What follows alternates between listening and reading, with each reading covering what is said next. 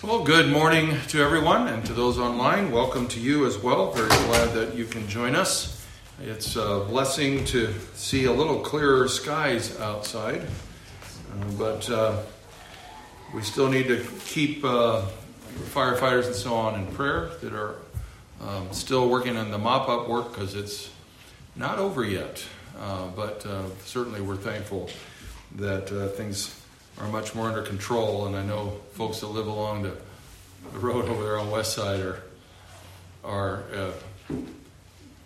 trying to feel good about breathing a sigh of relief, and it's certainly an answer to prayer. It did not look very hopeful there for a while, but it's a remarkable thing how when things looked particularly threatening, that the wind would change or drop altogether.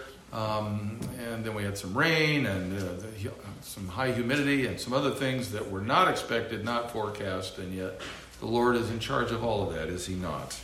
So we're thankful for His sovereign care over even those of the people there. It's not mundane, but the mundane affairs of men, right? He's in charge of all of that, as well as what we think of as the big stuff. So praise to Him. Well, we are talking about confidence as we've been working through the book of 1 John. And we come now to what is the last section of the book in 1 John chapter 5 that begins at verse 13. So if you'll turn to 1 John chapter 5. If you're able to stand, please join me as I read beginning at verse 13. And working our way down to the end of the book. 1 John chapter 5, beginning at verse 13. I write these things to you who believe in the name of the Son of God, that you may know that you have eternal life. And this is the confidence that we have toward Him, that if we ask anything according to His will, He hears us. And if we know that He hears us in whatever we ask, we know that we have the requests that we have asked of Him. If anyone sees his brother committing a sin not leading to death, he shall ask, and God will give him life. To those who commit sins that do not lead to death, there is a sin that leads to death. I do not say that one should pray for that. All wrongdoing is sin, but there is sin that does not lead to death. We know that everyone who has been born of God does not keep on sinning, but he who was born of God protects him, and the evil one does not touch him. We know that we are from God, and the whole world lies in the power of the evil one. And we know that the Son of God has come and has given us understanding, so that we may know Him who is true. And we are in Him who is true, in His Son, Jesus Christ. He is the true God and eternal life. Little children, keep yourselves from idols. God adds His blessing to the reading and hearing of His word. Please be seated.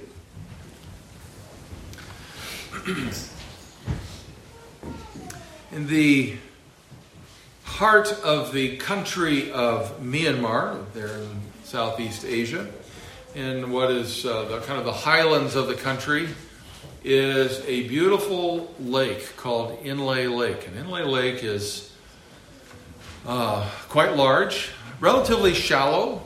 There's a tribe of people that live there on the lake, the Yintha people, and they are known for their floating gardens and their entire villages that are built on stilts in the middle of the lake. And they go out and they harvest the hyacinth and other vines out of the lake, and they get them off the bottom, and they have little float sacks on them. So once they cut them loose, they float, and they mat them all together, and then they grow their gardens on that.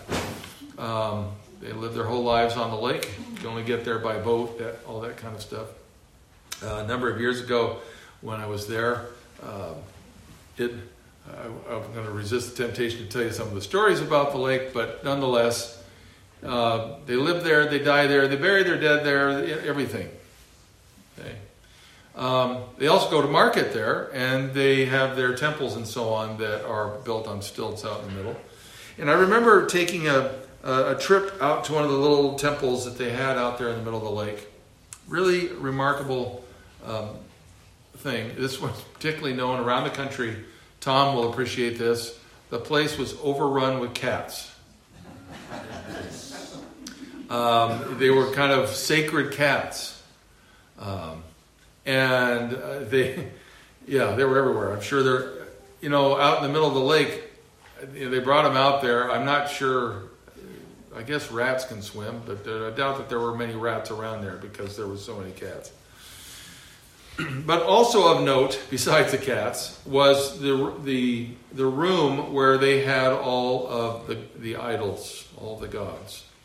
And they were in a row about as long as the sanctuary here. And they had them lined up so their backs were to each other and facing out.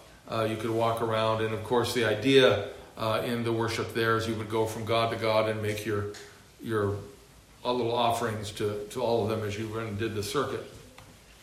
But what was really remarkable is that whether they were gods that had hideous faces or beautiful faces, they were all painted, very colorful, gilded with gold and all of that kind of stuff.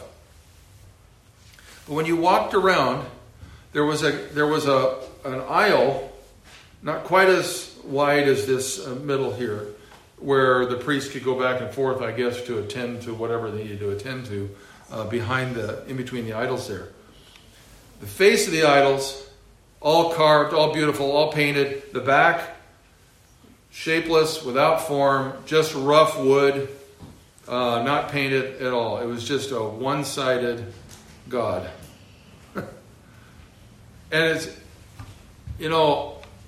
as we walked around, I was like, whoa, look at that. Clearly, there is nothing of substance here. It's a facade. And yet, people still were in there devoutly worshiping these false gods. It reminded me of that passage in the prophets in Isaiah where it's like, with... you take a chunk of wood, and half of it you carve into the god, the other half you throw it on the fire to warm yourself. Are you an idiot? That's not quite Isaiah's wording, but it's pretty close. And are you so foolish that you really think that that's a god? Now, we've had this amazing journey through 1 John. I'm not sure that it was what any of us were expecting when we went through it. Because 1 John's one of those books that most of us have if we've grown up in the church especially, we have a pretty good idea of what it's all about. And it just seems, it's all about assurance, and it's, making sure you've walked through a few tests to make sure you're God's, and okay, on we go. Obviously, there's been a lot more in this book than just that. And we noted at the very beginning, and have continued to call it to our memories, that throughout this epistle, John has stated numerous times his reasons for writing this book. I'm writing to you because, and then he gives us a number of different reasons. And some of those reasons that he wrote this book to the believers of his day were he wanted them to have full joy in their salvation. He wanted them to have freedom from sin. He wanted them to know Jesus Christ. He wanted them to walk in integrity. He wanted them to have sure knowledge. He wanted them to have discernment about who and what was really of God and who and what were not. He wanted them to have a loving relationship with God. And he wanted them to have assurance of their salvation, the salvation that was brought to them, given to them by a God whose testimony is greater than any. And all of those reasons are summed up here in this last section. In verse 13, you might remember, it's been a little while before when we started chapter 4, but verse 13 of chapter 5 is kind of the governing statement for this whole last section, which began in chapter 4, verse 1, where he says, I'm writing to you so that you may know that you have eternal life. Now, do you want to know that you have eternal life? Do you want to have that confidence that he speaks of here in chapter 5 and verse 14? This is the confidence that we have toward him. And that confidence, that word is not just about feeling relatively warm and fuzzy and good about what God has promised. The word means boldness. The boldness that we have before God, it almost seems, and in fact, there are some religious traditions, some even claiming to be Christian, who think it is arrogant for you to say, I know that I'm a Christian and I know that I'm going to heaven. Church of Rome is one of those. You can't know that. It seems cheeky. But John says, this is the boldness that you have. This is the boldness that is ours, that we have toward God. That we actually have a relationship with him. We may know confidence. We may know peace in our relationship with him. Back to those half-carved idols. I don't know if any of you have ever witnessed worship in any of those places that are like that. But there is no confidence. There is no boldness. There is only half despairing, maybe this will happen if I get everything right and I do it all right. And hopefully I will. But that's not the kind of confidence that John wants for you and me. It's not what he wanted for the people of his day, who were dealing, as you will remember if you've been here a while,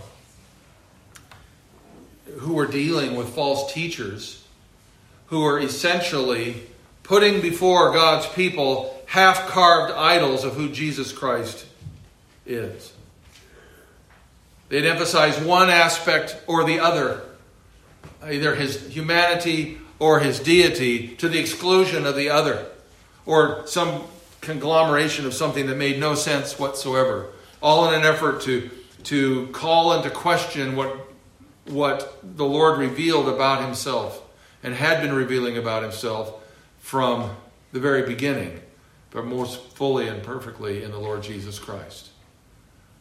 You know, some of them would put forth the idea that just the half of Jesus that was God, and the others would put the half of Jesus that was man. We're not willing to have a three-dimensional, full-orbed God.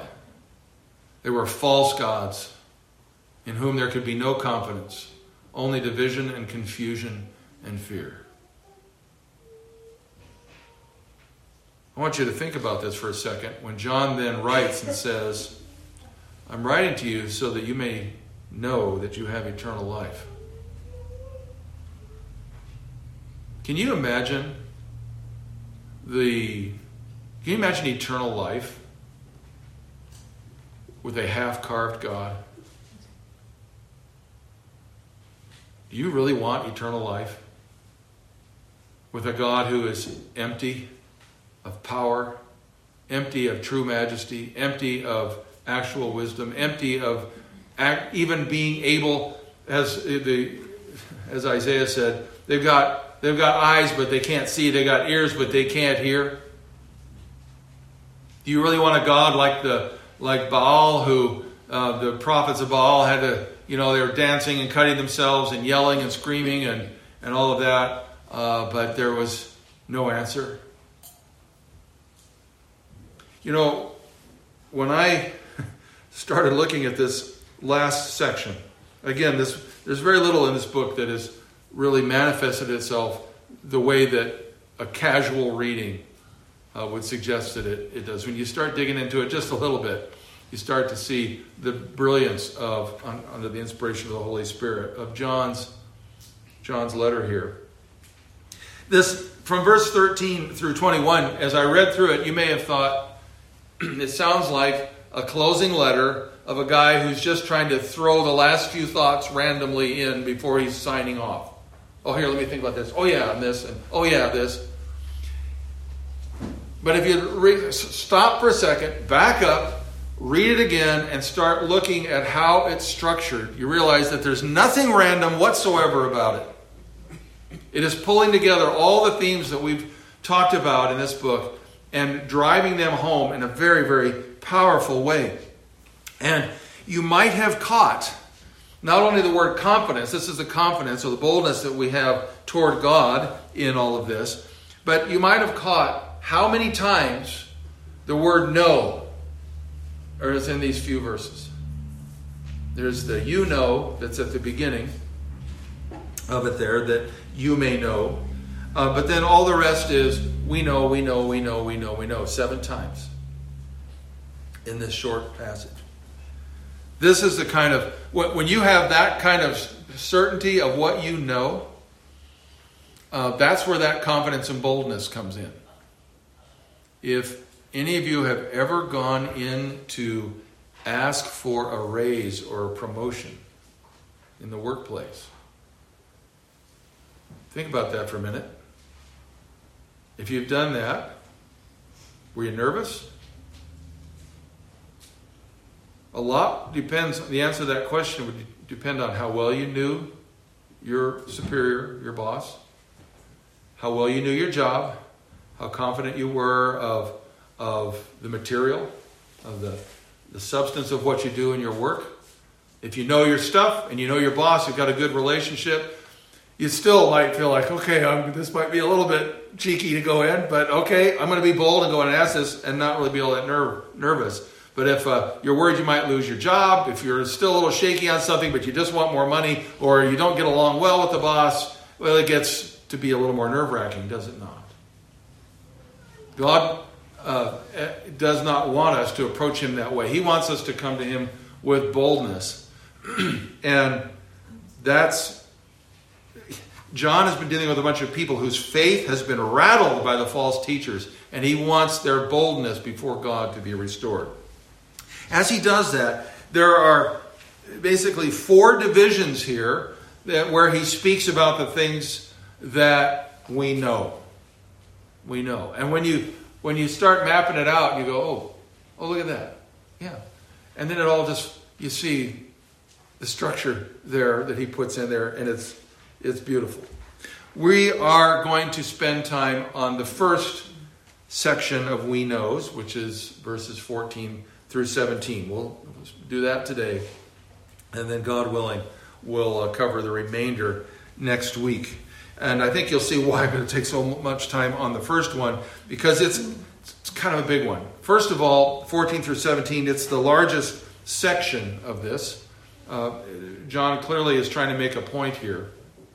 And I've been thinking this week, trying to come at why this one? And when it occurred to me why this particular blessing that we will know in eternity is so important, it's like the light went on. I was like, oh, of course.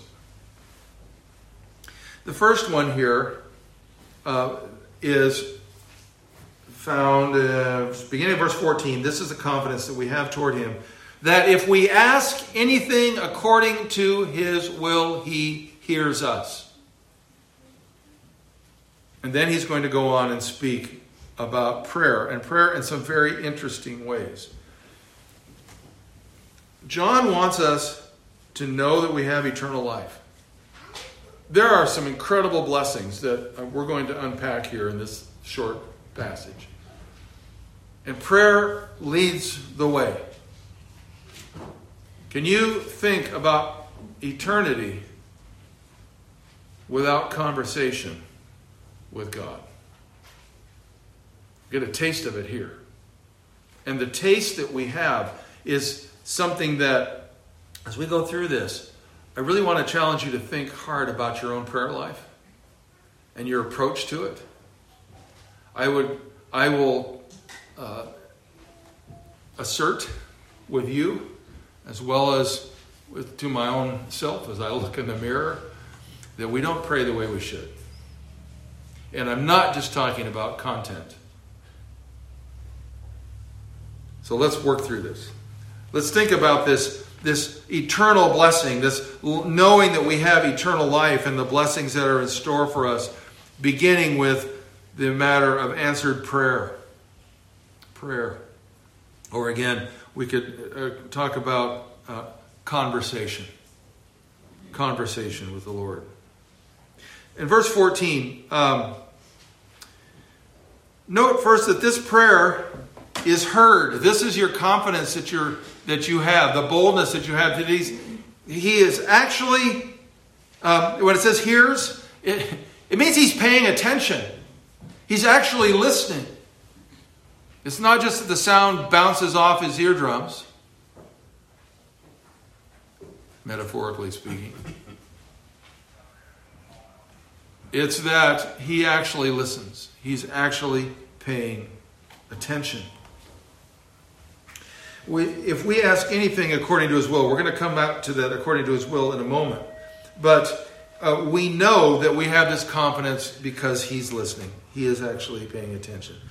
The pastor and theologian John Stott, in his commentary on this passage, made this statement, which I think is a remarkable one. It is by prayer that we seek God's will, embrace it, and align ourselves with it.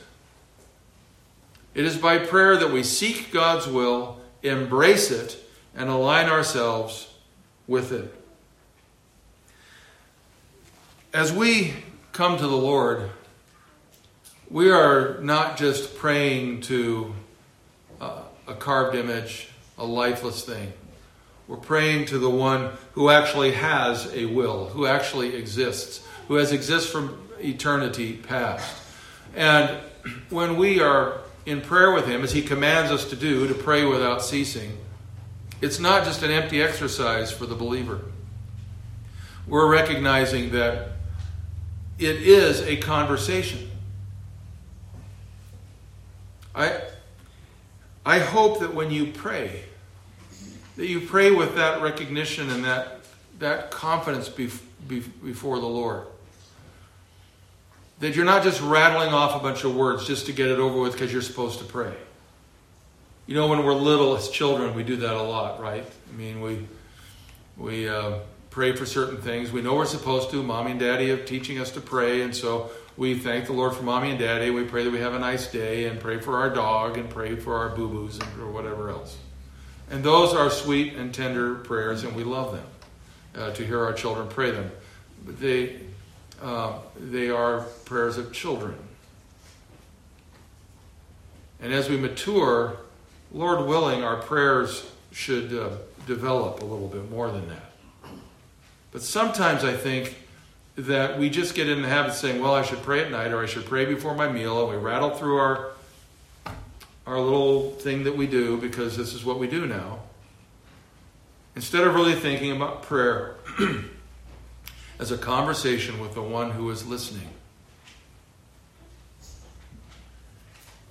One of the big things that, of course, is everywhere these days is social media and devices, our phones and all of that. And people are, buried in our phones. And we can have a conversation with somebody. You ever had a conversation with somebody that doing this? Do you really feel like you had a conversation? Probably not. Because the fact is you didn't really. Not anything that was actually meaningful.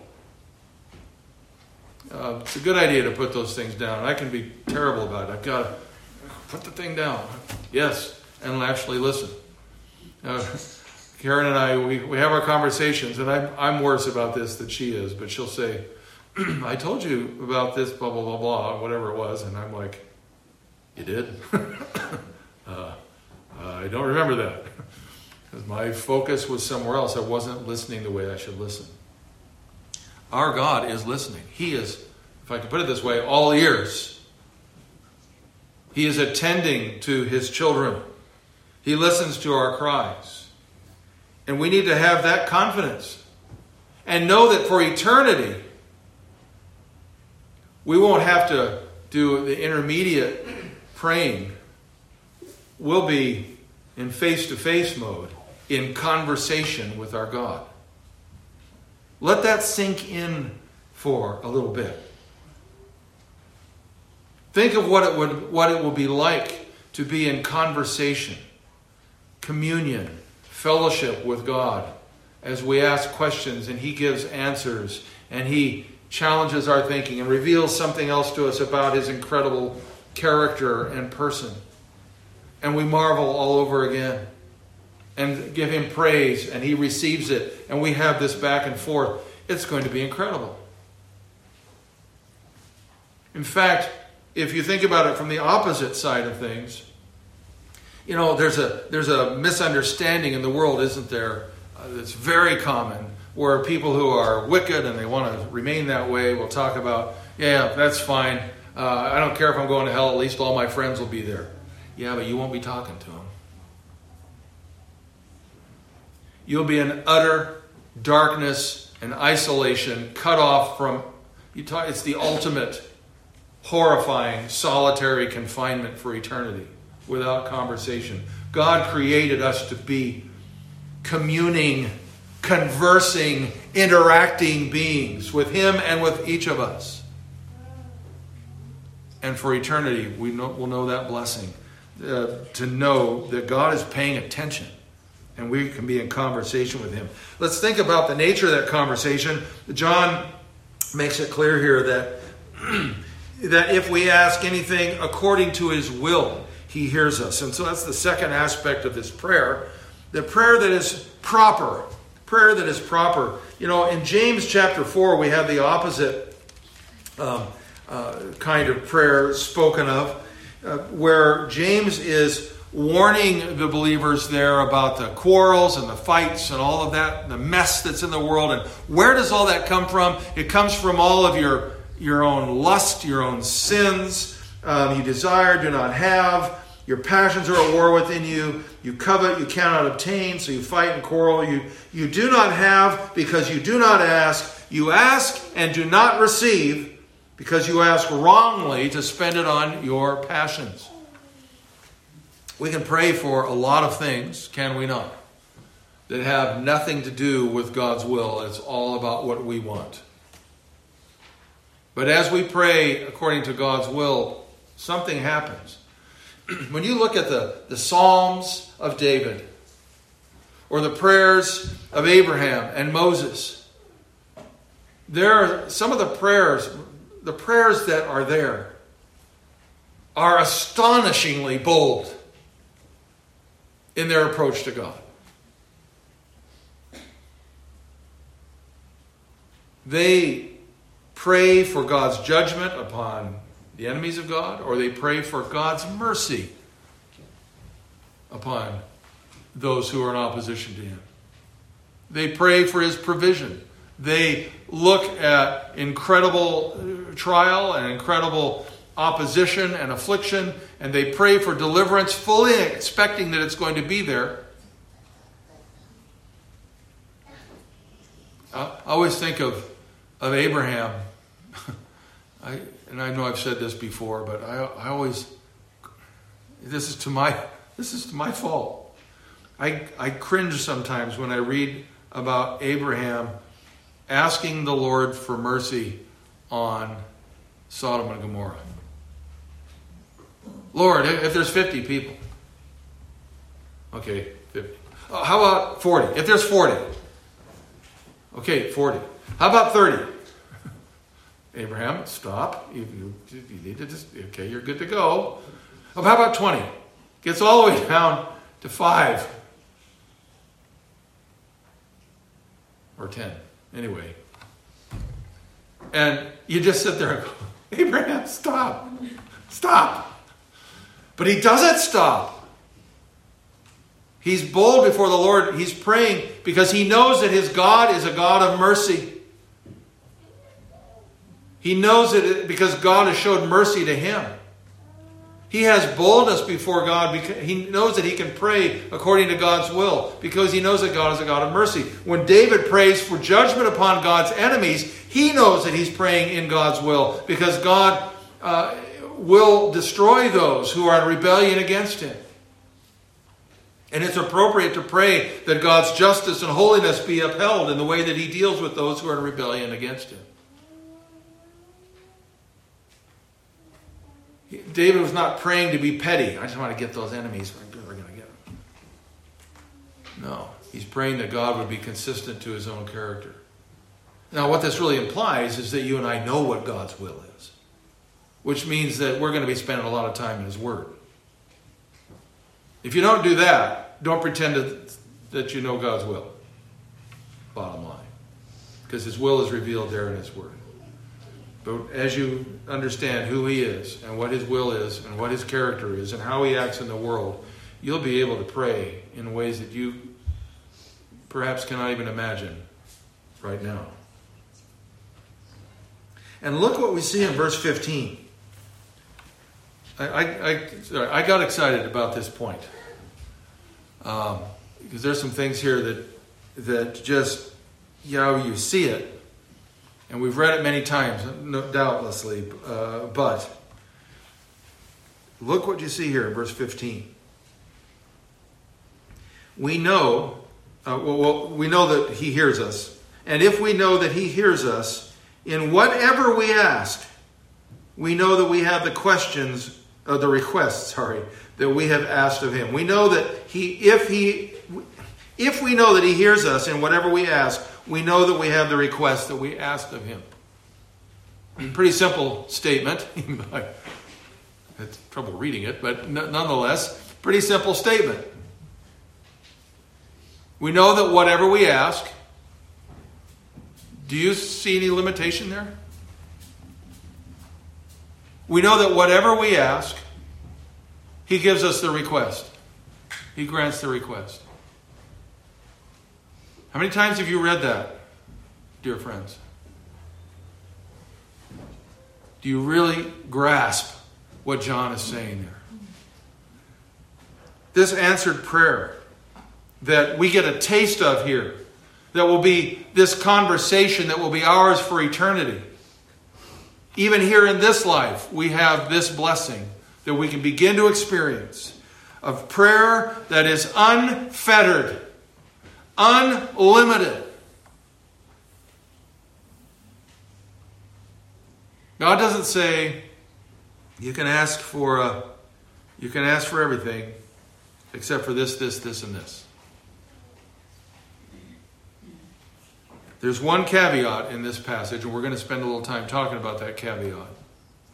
But even there, it's not an absolute forbidding of asking the question. It's, as John says, not much point. Prayer that has no limits. Look at John chapter 15 and verse 16. This is, Christ is speaking to his disciples. He's speaking about them as his friends. He says in verse 15, I don't call you servants anymore, for the servant doesn't know what his master is doing. But I've called you friends, for you've heard from my Father. For all that I've heard from my Father, I've made known to you. Look at verse 16. You did not choose me, but I chose you and appointed you that you should go and bear fruit, and that your fruit should abide, so that whatever you ask the Father in my name, he may give it to you. Now, it is in the name of Christ that assumes that you're praying in accordance with God's will and character. But whatever means whatever. Do you believe that? Many of you have been involved in various management things, whether sometimes it may just be management at home, sometimes it might be management in the public sector or whatever. But when you're in management, one of the things that you do is you sit around, as in the Wizard of Oz, you sit around and think great thoughts. Right? And you're thinking of these thoughts with an aim to plan, and an aim to put things together. Whether it's you're dealing with some household issues, you've got property, you've got business, you've got employee issues to deal with, or just thinking about policy decisions, changes that might need to be made, whatever. There's a tool that all of us are familiar with that you've all used, regardless what it is. And it's that thing where you make a list of all the ideas that come to your head. What's that called? Yeah, I heard somebody whisper. Brainstorming. Boldness. Remember? Boldness. So, brainstorming. One of the things that you can do to ruin brainstorming as a tool is to do what? Put limits on it from the beginning. To sit there and go, oh, no, not that one. No, not that one. You're never going to get anywhere. In order for it to be a good brainstorming session, you put it all out there. And then once you've done that, then you can start eliminating the stuff that won't work, stuff that's not right. Well, let me tell you something. When you come to prayer, don't hamstring the process by going, no, Lord, I can't pray for that. Well, I don't see the Lord answering that one. We do that all the time, either literally or just, we might have those literal thoughts running through our minds, or we're just not bold enough to say, Lord,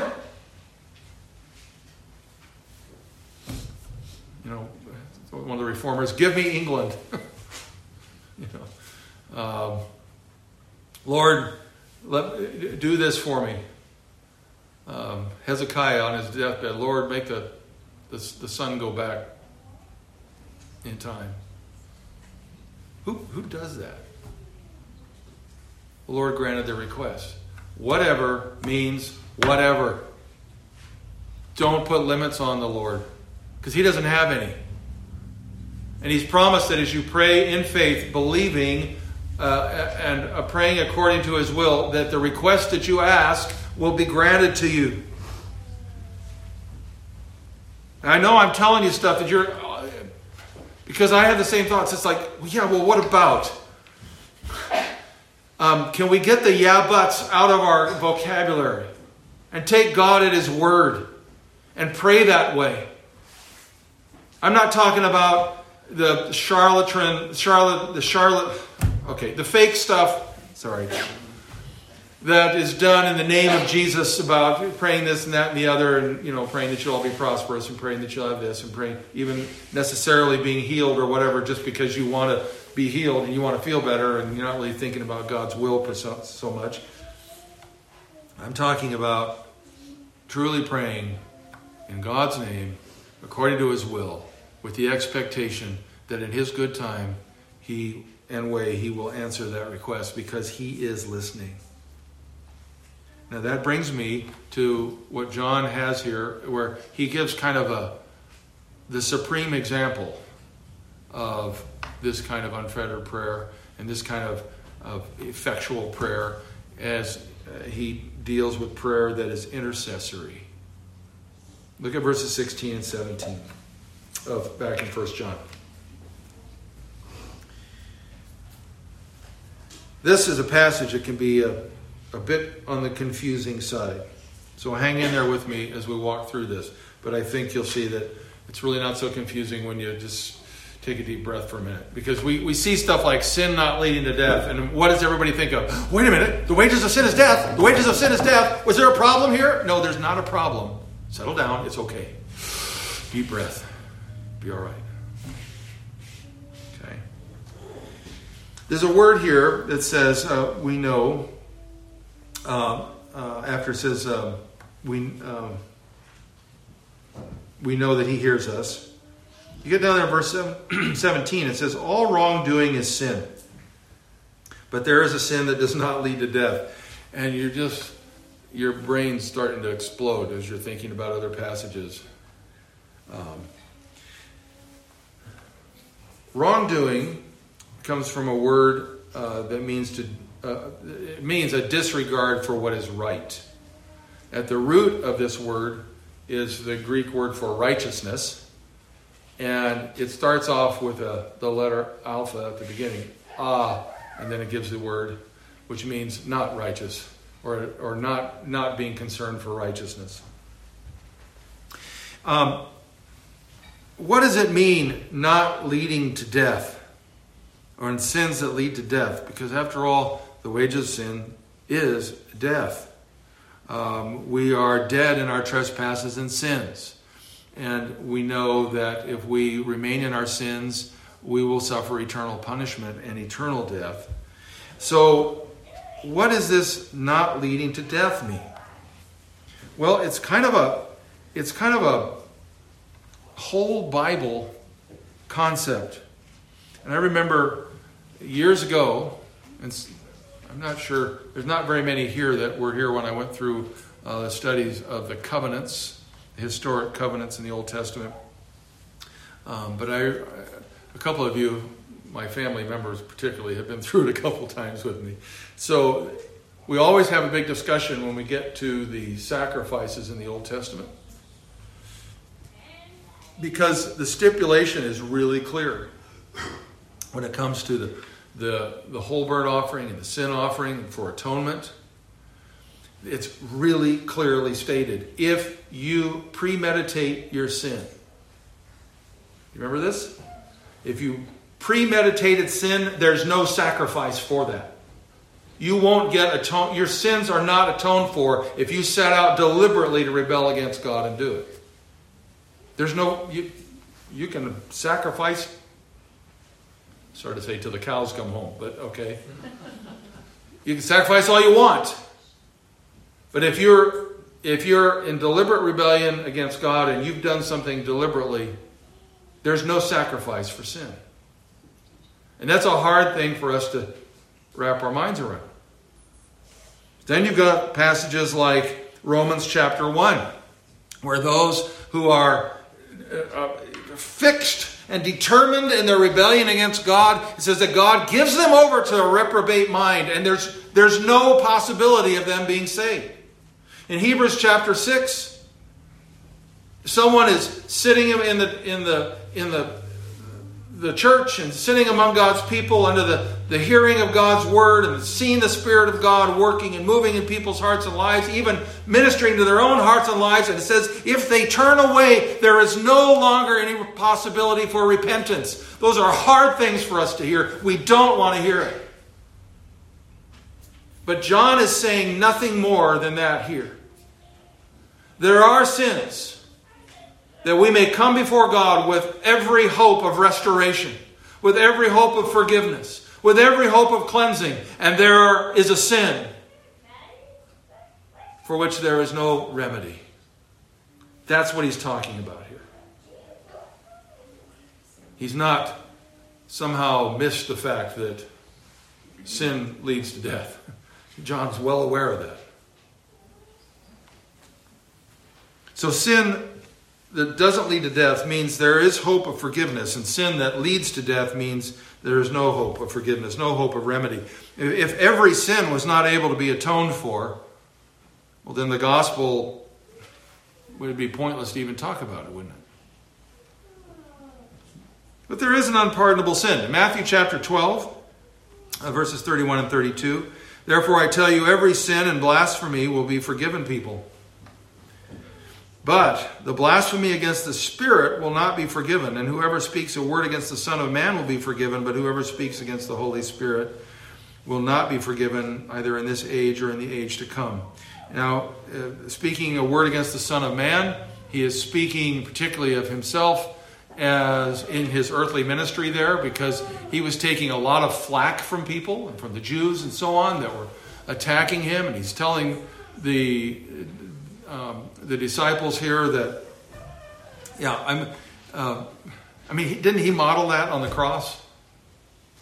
He said, Father, forgive them, for they know not what they do. Notice he did not pray for those who deliberately put him there in spite of everything. He prayed for like the Roman soldiers and others who didn't know what they were doing. They were just following orders, and they may have been making fun, they may have been mocking and doing all those other things, but they could be forgiven. But not so those who knew exactly what they were doing and went against what the Spirit of God, who spoke to not just what was visible out there as far as Jesus' external ministry, but the Spirit of God who spoke to the heart and convicted of sin, to blaspheme against him and say that he is not God. I do not have to obey what he has to say. I can ignore what his promptings are. That you speak against the Spirit of God, you will not be forgiven either in this age or in the age to come. As one writer put it, the unpardonable sin is deliberate rebellion against the truth of Christ clearly presented, which of course that's the job of the Holy Spirit.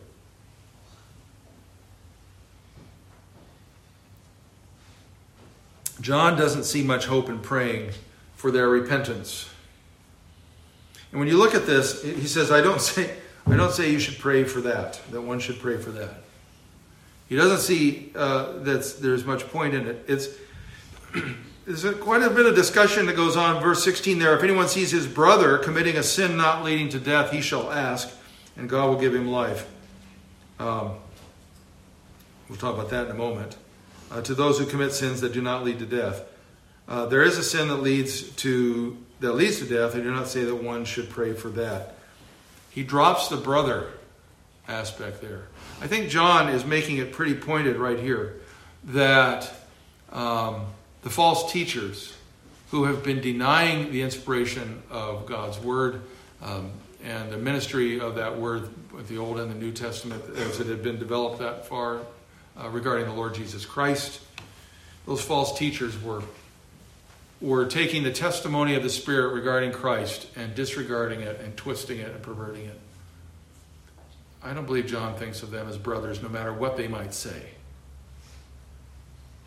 And he doesn't encourage prayer on that regard for those folks. The sacrifices, I've already mentioned this about the Old Testament, those sacrifices were only efficacious for unpremeditated sin, and that same principle applies here. But we'll wrap up with this last thought. Okay? I want you to catch this phrase because it's easy to run right over it and just miss it.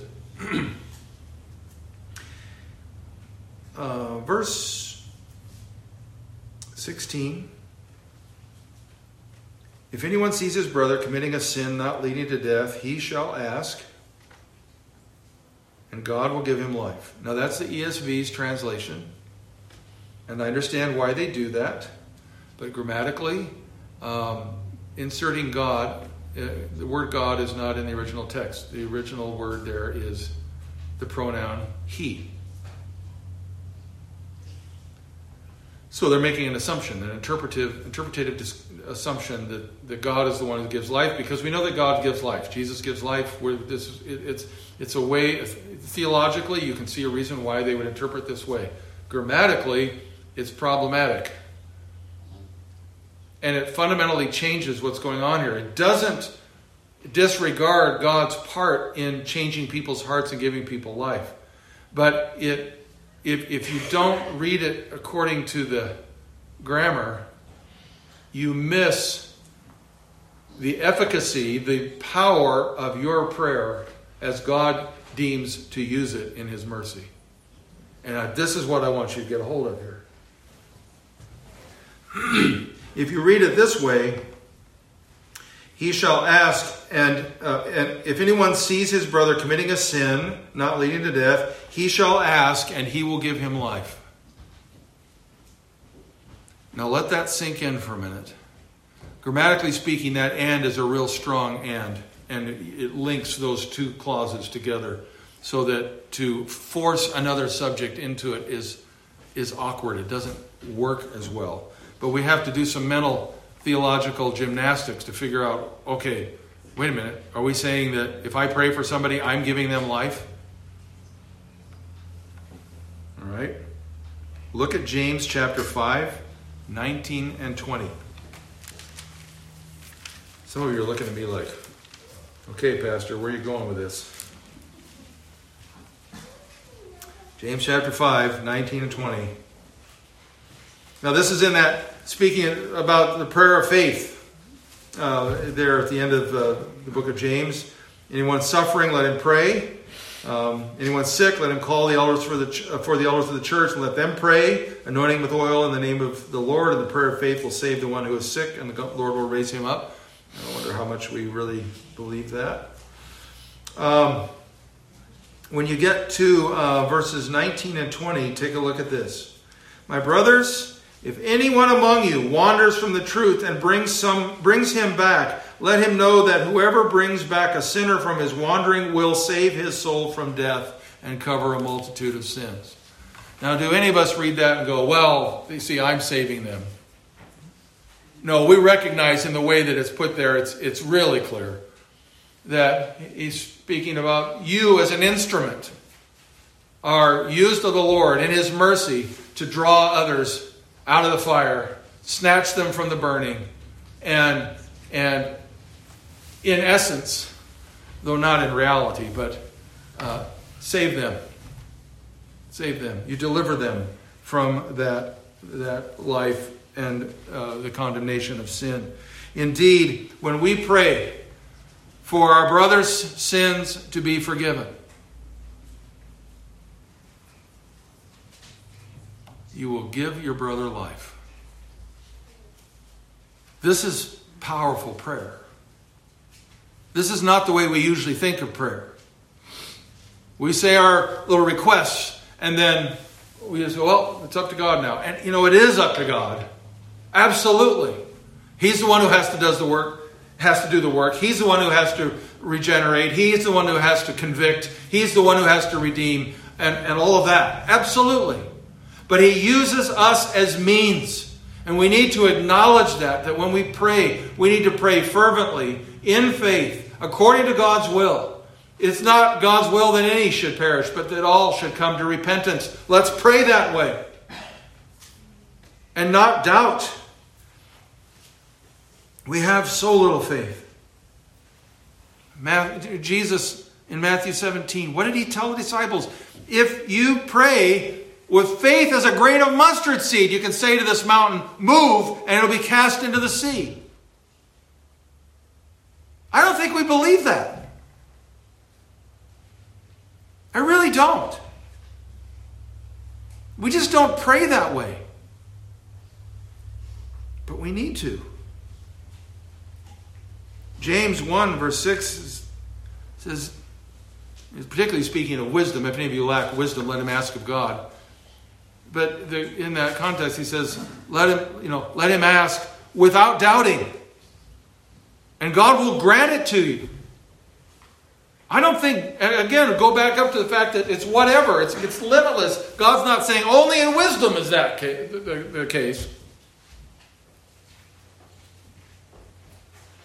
John seems to say that this conversation that we have between us and God is one that is remarkable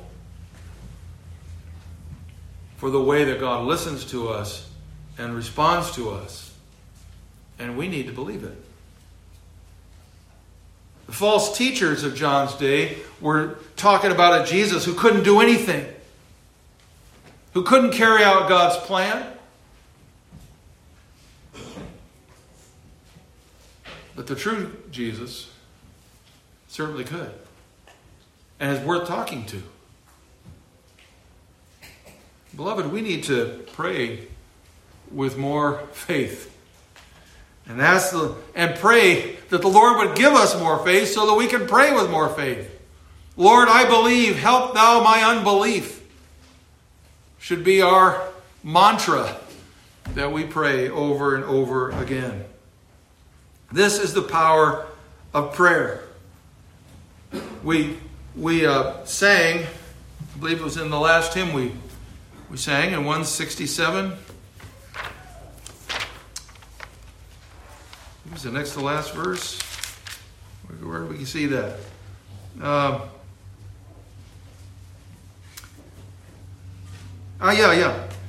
Verse 4. Here may we prove the power of prayer to strengthen faith and sweeten care, to teach our faint desires to rise and bring all heaven before our eyes.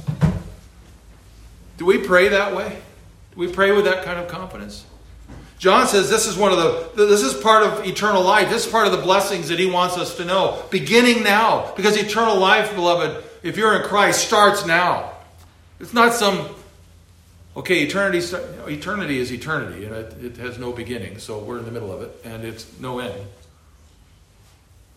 To live eternal life of blessing with the Lord, that we would know that, includes this conversation that we can have now, and it will only get better and become perfect when he comes again for us.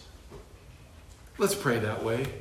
Let's pray with that kind of confidence, whether it's for salvation of others, whether it's for recovery from illness or deliverance, to change the direction of wind, to bring rain. I don't know how many of you were praying for those things. I sure was.